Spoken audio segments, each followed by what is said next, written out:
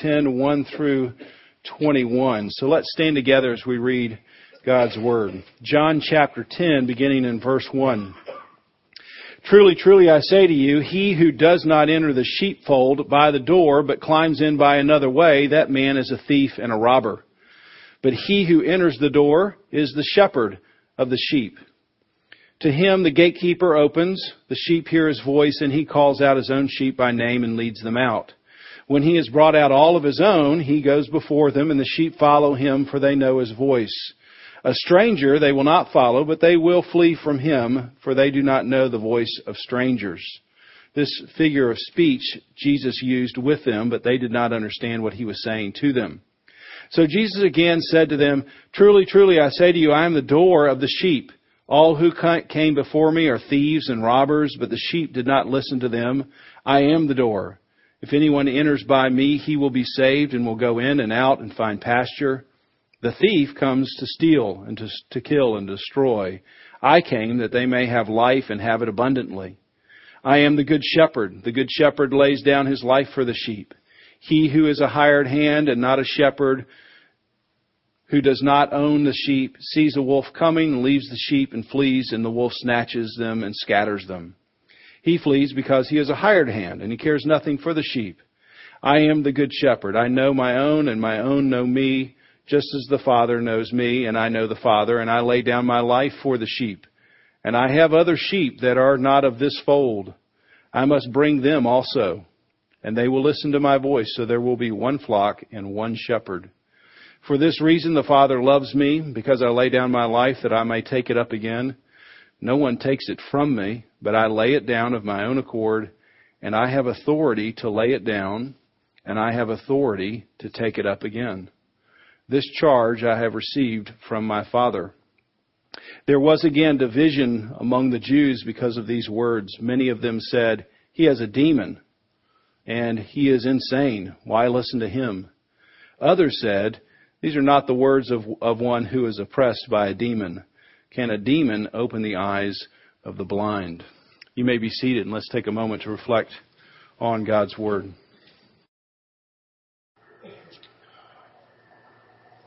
You have your Bibles open there to John chapter 10. Most of you are aware that the Bible wasn't written already divided into chapter and verse. It's just a letter. And the chapter and verse divisions didn't come into the Bible until about the 13th century.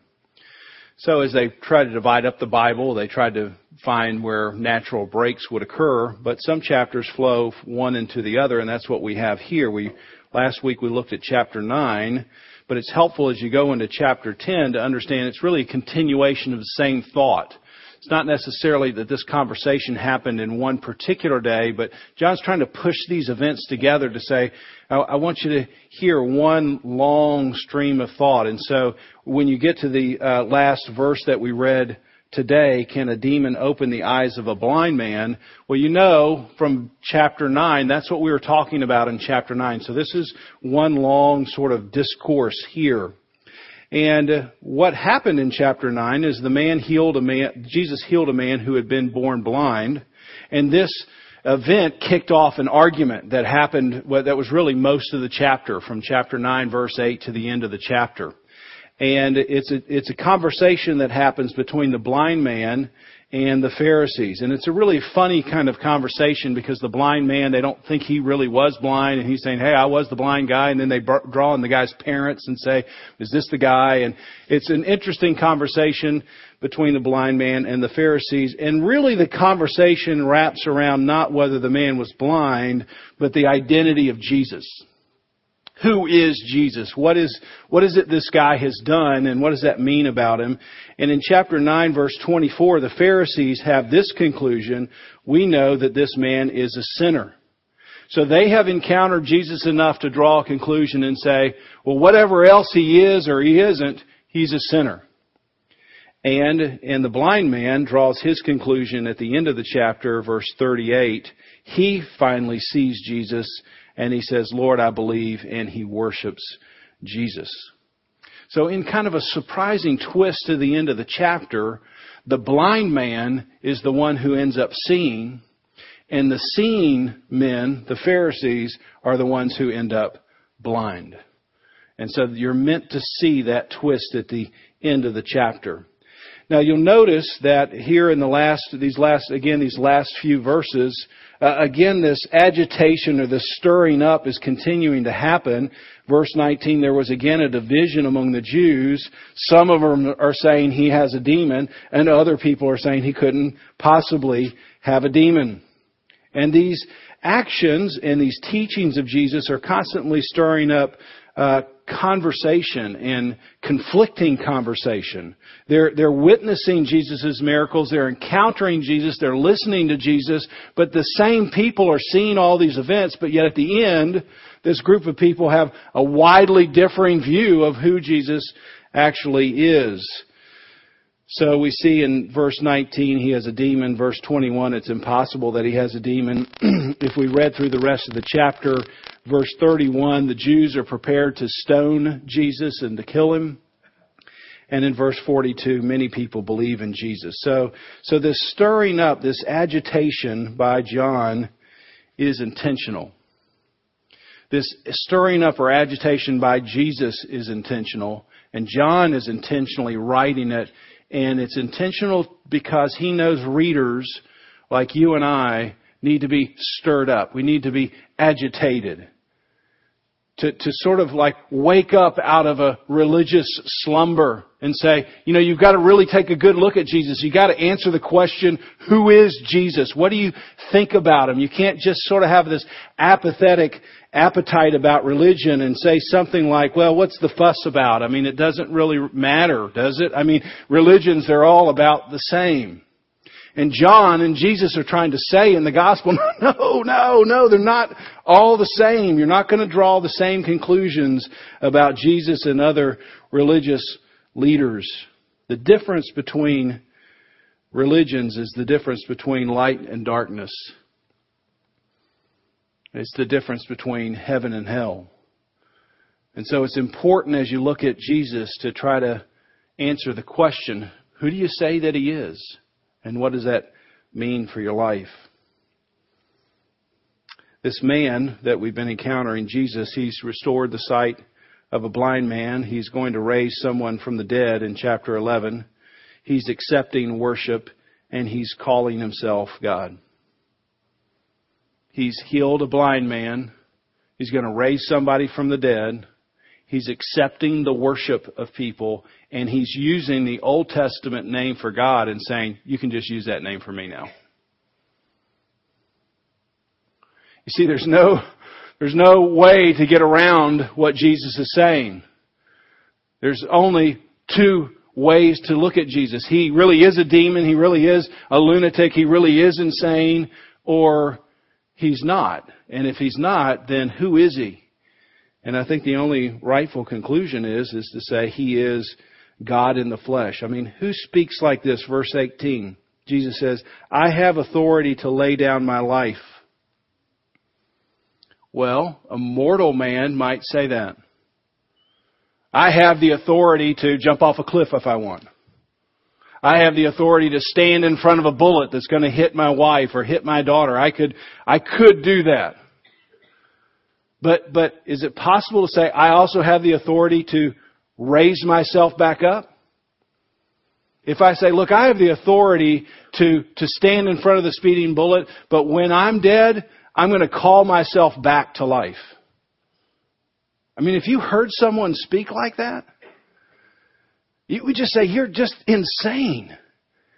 I mean, you get half it right, but the other half, you're always so far off. It's impossible for you to be a mortal man. And it is really impossible for Jesus to just be a mortal man. He's either insane or he is God. And John is driving you. He's driving me. He's driving the reader. When you walk through the gospel, as I'm doing right now with a couple, it's going to drive them to this question, who is Jesus and what do you think about him? And so today we're in John chapter 10, and I want to get a handle on this passage by looking at three different people in the text. The sheep, the thieves and robbers, and the good shepherd. So as we read through these 20 verses, that's really the three main actors on the stage. We have the sheep, we have thieves and robbers, and then we have the Good Shepherd. And so we're going to leave the Good Shepherd until next week's sermon. So today we're just going to look at the sheep and the thieves and robbers. Let's look at the sheep first. There's a great book about Psalm 23, and it's written by a guy named Philip Keller. And Philip Keller was a shepherd. And so he wrote a book, A Shepherd's Look at Psalm 23. So obviously the Lord is my shepherd, I shall not be in want. You probably are familiar with that language. And he's saying, hey, this is what it means to be a shepherd. And let me give you some insight of being a shepherd and what it means to take care of sheep, as the shepherd does in Psalm 23. And when you read Keller's book, you get a not so pretty picture of sheep. Here are some of the things he talks about. Sheep are nearsighted and stubborn. Okay? They're nearsighted. Nearsighted means I can see near, I can't see far. I always had those confused in my mind. If you're farsighted, you can see far, and you need the little half glasses that I'm working on right now to see near. But sheep are nearsighted. They can see things very clearly right in front of them. But when they lift their heads up, in the distance, things get sort of foggy for them. And they also couple this great characteristic with stubbornness.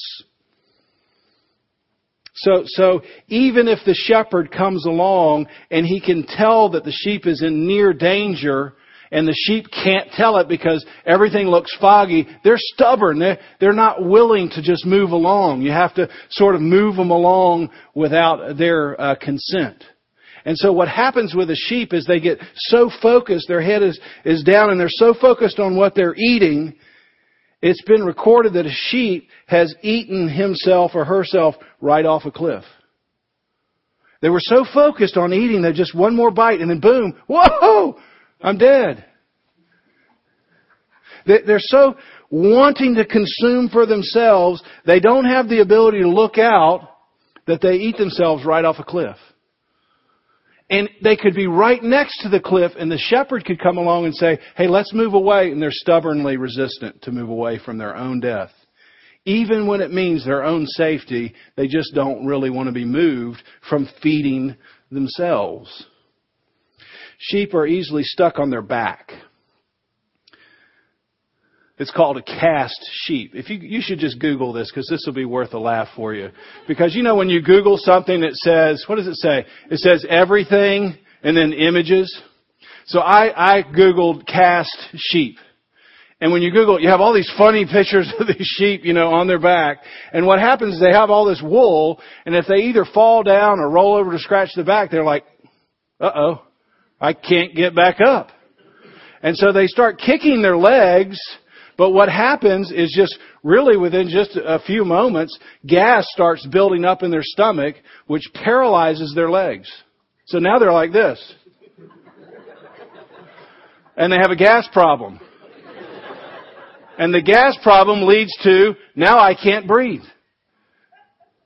And so if a shepherd doesn't come and pry them back over, massage circulation back into their legs, hold them up for some time until they get steady, then this sheep who's been cast or cast down will lay on its back and within just a few hours be dead.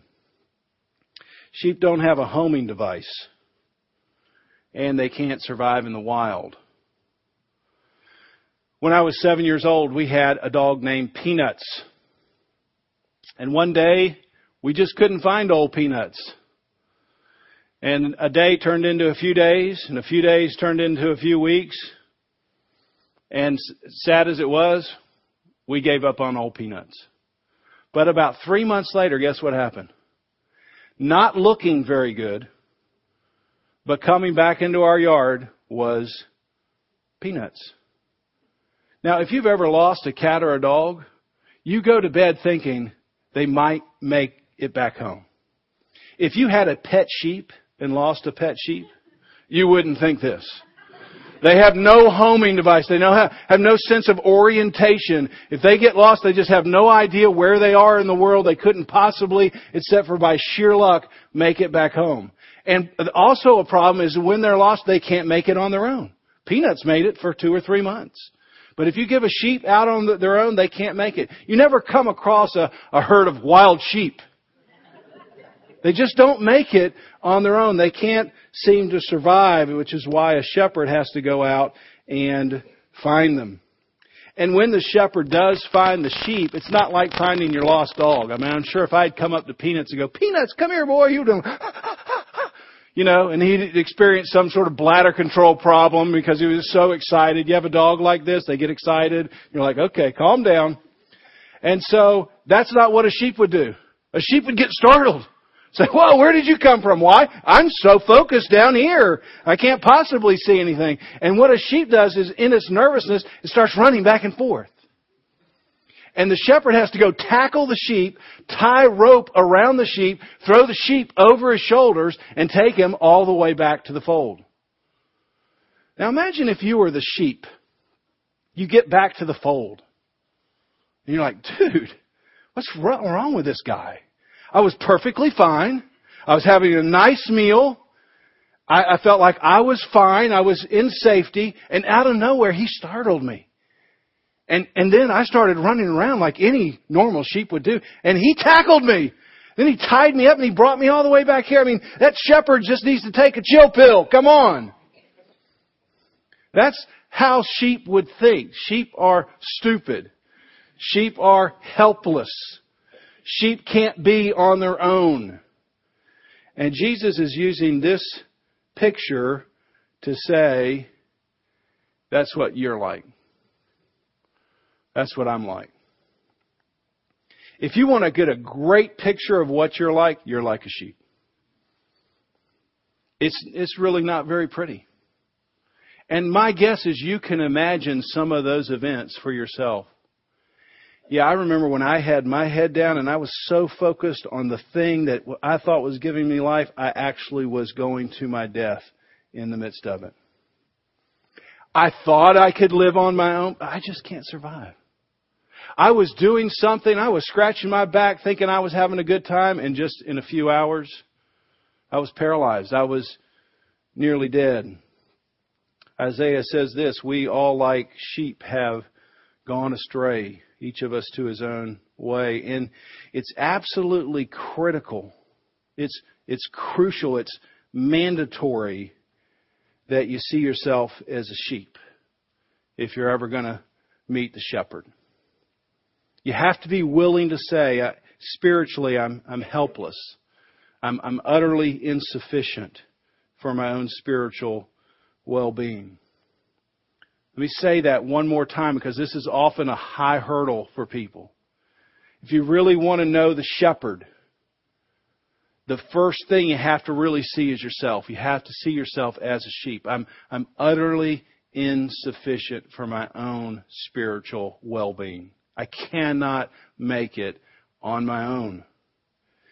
Tim Keller, a pastor many of you know in New York City, he is preaching on this text and he drives this point home, I thought, in a very important way. This is what he says. We are continually overestimating or underestimating what we are capable of.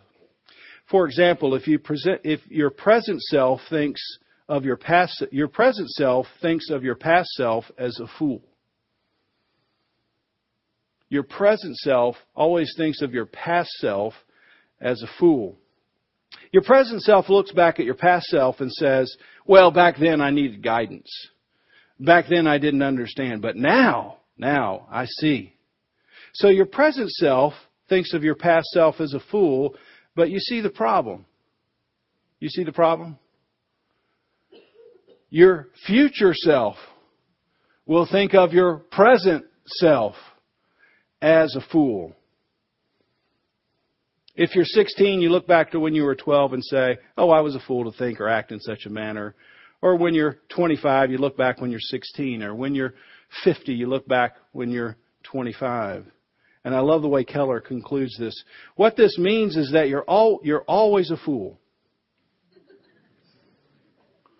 Yet, okay, you understand the logic here? What this means is you're always a fool. Yet, you always think you're just getting over it. You always think you're just at the point of arriving. You're always just at the point of enlightenment. Do you hear how that works as a sheep? Oh, back then, when I was 16, when I was 25, when I was 48, oh, I was so foolish. But because I had these experiences, now I'm arriving. I'm just at the point of enlightenment. And see, that's our problem. A sheep always thinks they're just at the point of enlightenment. They're just at the point of getting it. But they don't even see themselves well enough to know that if you just projected 10 more years down the road, you'd look at your current self and say, you're so foolish for thinking that. You remember back in John chapter 3, Nicodemus, he thought too much of himself. Nicodemus is the Pharisee and the ruler who comes to Jesus at night. And he comes. If you remember this particular part of this sermon, he says, Rabbi or teacher, we know. Hear that? Nicodemus, the religious ruler, coming to the creator of the universe, and the first thing he wants to let Jesus know is what he knows. Jesus, here's what's important, what I know. And we know you're a teacher from God. And this is how Jesus responds to him. Unless a man is born again, he cannot see the kingdom of God. That seemed like an odd response. But you see what Jesus is saying? Nicodemus, you can't see. I don't care what you know. What you know is irrelevant at this particular point. Because you don't know anything. You're a sheep. But Nicodemus is a ruler. Nicodemus is important. When Nicodemus walks in the room, everybody knows Nicodemus has arrived. He's the smartest guy in every room. And so when he walks into Jesus' room, he just has to bring that attitude with him. And he wants to say, Jesus, we've gotten together, the real smart people, and we just need to let you know what we know. And Nicodemus is helped out by Jesus saying, look, Nicodemus, before you stick your other foot in your mouth by informing me about what you know, let me help you out. You don't know what you're talking about. See, Nicodemus just couldn't see himself as a sheep. That was not a possibility for Nicodemus. And because he couldn't see, he came in the dark and he left in the dark. So before you see the light, before you see the gate, before you see the good shepherd, the thing you have to see about yourself is that I'm a sheep. A good prayer for a sinner's prayer coming to Jesus would be this: Jesus, I'm a fool and I don't know it. I'm continually overestimating myself and underestimating my sin. I'm continually thinking I'm just now at the point of enlightenment, when in reality I'm in the dark. Spiritually, I'm utterly insufficient. I'm completely dependent on you for my spiritual well-being. So the question is, for you, is how do you see yourself? How you see yourself is going to make a big difference on how you see Jesus.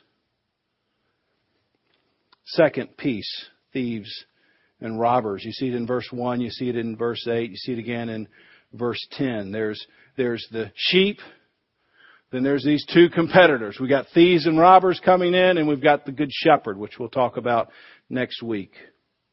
How many of you know what wood veneer is? You know what wood veneer is? That's a piece of furniture, a wood piece of furniture that is made up of particle board, or some cheap piece of wood. Less expensive piece of wood. Usually it's cheap. Well, what happens is you shave off a nice piece of wood, like a piece of oak or a piece of maple. And usually the veneer is less than 1/8 of an inch thick. And what you do is you take this little strip, this very thin strip of veneer, and you put it alongside this particle board. So when you're done, what it looks like is you have a real piece of furniture, a real solid wood pulpit, or a real solid wood table, or a real solid wood desk. But veneer is just a fake. It's a facade. It's thin. And I don't know if you've ever tried to move a piece of wood veneer furniture. You could probably move it once or twice. But you go about 3 or 4 times on wood veneer. Have you ever done this? You've moved an entertainment piece or a desk, and in your effort to pick it up, somebody picks it up a little sideways, and what happens? It all just like a house of cards. It all collapses on each other. You can't ever sand a piece of wood veneer furniture. Hey, I got a little nick on here. As soon as you sand it, what do you get to? Particle board. So this wood veneer, it's popular because it looks like the real thing, but really it's just a cheap imitation. And when Jesus enters into the first century religious environment, he's like sandpaper. And he's rubbing against the Pharisees. And it doesn't take very long to find out that underneath the Pharisees' religious facade it's counterfeit. It's just particle board. They look like the real thing, but really they're fake. They're an imitation. They're a thief. They're a robber. You notice that Jesus is looking at the Pharisees and he says, now you think the sheep are valuable? And the sheep are valuable because you don't steal things that aren't valuable. So they think the sheep are valuable, but what the sheep are valuable for is just to line their own pockets. To make sure I've got a following. It's either about power or about money. And as long as they're feeding me, then I'm okay. But they would never feed the sheep. They would never lay down their life for the sheep.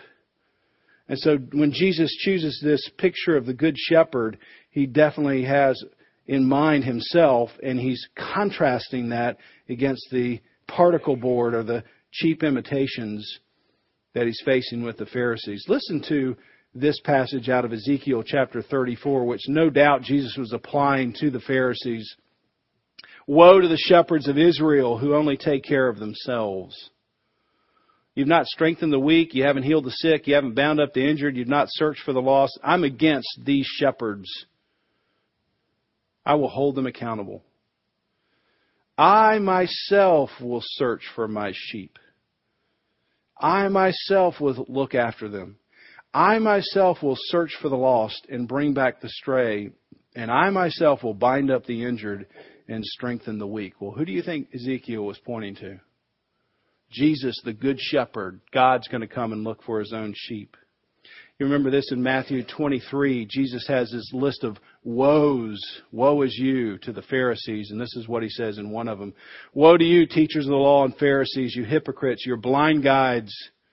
You're like a whitewashed tomb. You're beautiful on the outside like wood veneer. That's my addition. But on the inside, you're full of dead man's bones. You're full of everything unclean. Outside, you appear to be people of righteousness, but inside, you're full of hypocrisy. You see that picture? When Jesus stands up and rubs up against that kind of religious background, He gets a lot of kickback. So much that He is stoned, or they want to stone Him. And so He's looking at these Pharisees and He's saying, you're fake. You've come into this fold. You're really trying to steal these people. And they think you're the real person because you have this fake religious veneer on. And of course, in every generation, you can have false shepherds. And those false shepherds can lead you in any number of false directions. But the particular false direction that Jesus is trying to address, and that is being addressed in this particular passage, is the false direction of legalism. And it's why they have this long conversation about the Sabbath in chapter 9.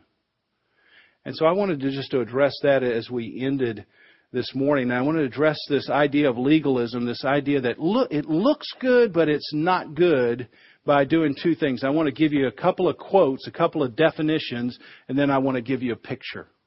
So I think of this as, if you like to open the book and read, then you'll like the definitions.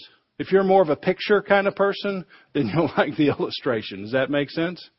So here we are on a couple of definitions of legalism. R.C. Sproul. Legalism is a distortion of obedience. It skews the motive and purpose by seeing good deeds as ways to earn God's favor. Characteristic of legalism is an arrogance and a condescending attitude toward those who do not work in the same way as you do. Legalism's self-advancing purpose squeezes humble kindness and compassion out of the heart. What a powerful quote. Another definition from Michael Horton. Legalism happens to be when the gospel is absorbed into the law. You often hear calls to be the gospel, which means your own conformity to the righteousness God demands becomes the message rather than the life, death, and resurrection of Jesus Christ. Let me just say that one more time because this is so critical. You often hear this call, you should be the gospel, which means your conformity becomes the message rather than the life, death, and resurrection of Christ. This results in an emphasis on commands, exhortations, spiritual workout plans, and personal agendas. The gospel is taken for granted or left behind. You do realize that you can never be the gospel. You might be able to display the gospel. You might be able to talk about the gospel, but you can't be the gospel. The gospel is Jesus Christ. And there's only one person who can be the gospel. Last definition, Lee Irons. Legalism is the mistaken idea that you've been accepted into the program, but you're still on probation. I love that. You're in, but you're on probation. I mean, you got in by God's grace, but boy, now we're judging. We're going to make sure you stay in. The gospel says you're beyond probation because Jesus has passed the probationary test on your behalf.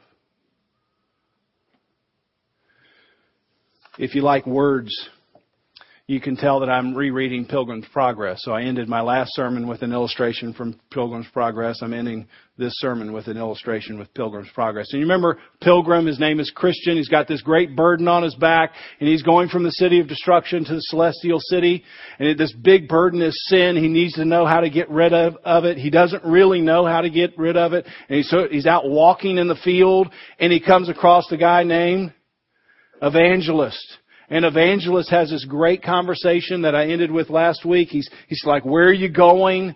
And he says, I don't know where to go to get rid of this problem that I'm carrying, this weight. And Evangelist points with his finger and says, do you see the distant narrow gate? And Christian says, no, I don't see it. Okay, do you see the distant shining light? I think I do. And then Evangelist says, okay, you keep your eye on the light. You keep on this path. You keep going directly towards the light, and you will find the narrow gate. Well, as soon as Evangelist leaves and Christian gets on the path, he runs into somebody, and that person is trying to direct him off the path, and that guy's name is Worldly Wise Man. And listen to this great dialogue they have. Worldly Wise Man to Christian, where are you going? And what are you doing with this great burden on your back? Christian, I'm going to the small sheep gate. For I'm informed that there I will enter into a way where I will soon get rid of my heavy burden. Oh, if only you had the patience to hear me, said Worldly Wise Man. I could direct you to another place where you could obtain your desires without the dangers you are now headed for. Sir, I beg you, share this secret with me. Worldly Wise Man responds, you will find relief in the nearby village called Morality. In that village resides a gentleman whose name is Legality. And he has the skill to help rid men of burdens like yours. Sir, which way do I have to go to Mr. Legality's house? The Worldly Wise Man says this, do you see that hill in the distance? You must go over the hill, and the first house you come to is his. See, in Bunyan's writing, the hill was Mount Sinai. That's where the law was. Christian, you need to climb that hill. And when you climb that hill and you get over the hill, then you'll have arrived. And you'll find Mr. Legality's house. As Christian neared the hill, he was struck how high and frightening the hill appeared. One side of the hill hung precariously over the path. You get the picture? He's along a path, and it looks like the hill is going to fall on him. Christian was afraid of the overhanging hill. He was afraid it would fall on him. And I love how John Bunyan says this. His burden seemed heavier to him once he got on this path. Why? Because you can't keep the works of the law. And if you try, your burdens get heavier, not lighter. Thankfully, who does he also find on the path? Evangelist. He just shows up out of nowhere. And he says to Christian, no man has ever gotten rid of his burden by Mr. Legality's help. You cannot be set free by works of the law. Mr. Legality is a cheat. His looks may be pleasant, but he's a hypocrite. You see, that's the problem with the Pharisees. That's the problem with legalism. That's the problem with being religious but not knowing Jesus. Is it looks right. But it puts a heavy burden. And it is a burden you can't possibly carry. Someone else has carried that burden. He's not a thief. He's not a robber. He's not come to kill, steal, or destroy. He's come to give life and give it abundantly. And His name is Jesus Christ. When we see ourselves as a sheep, when we see that there are real counterfeits out there, we say, Lord, I need help. I need a good shepherd. That's next week's sermon. Let's pray together. Lord, I recognize that this morning, at least some of the attitudes in here could be apathetic. Religion. My wife's excited about it, but it's all the same.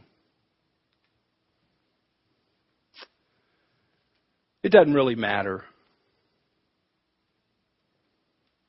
It could be that, I know some people who are sheep. I'm not one of them. I need some help, but I don't really need that kind of help. I never get stuck in a way that I can't get myself unstuck. I'm fine on my own. I'm satisfied with my life. Or I'm unsatisfied and I've bought into the idea that I can be good enough. There's a certain law out there. I can measure up to that law. I can get there and I can get in. Lord, I pray that by the Holy Spirit you'd work on those attitudes and many more to shine light in that dark place and let people see the Good Shepherd. In Jesus' name I pray. Amen.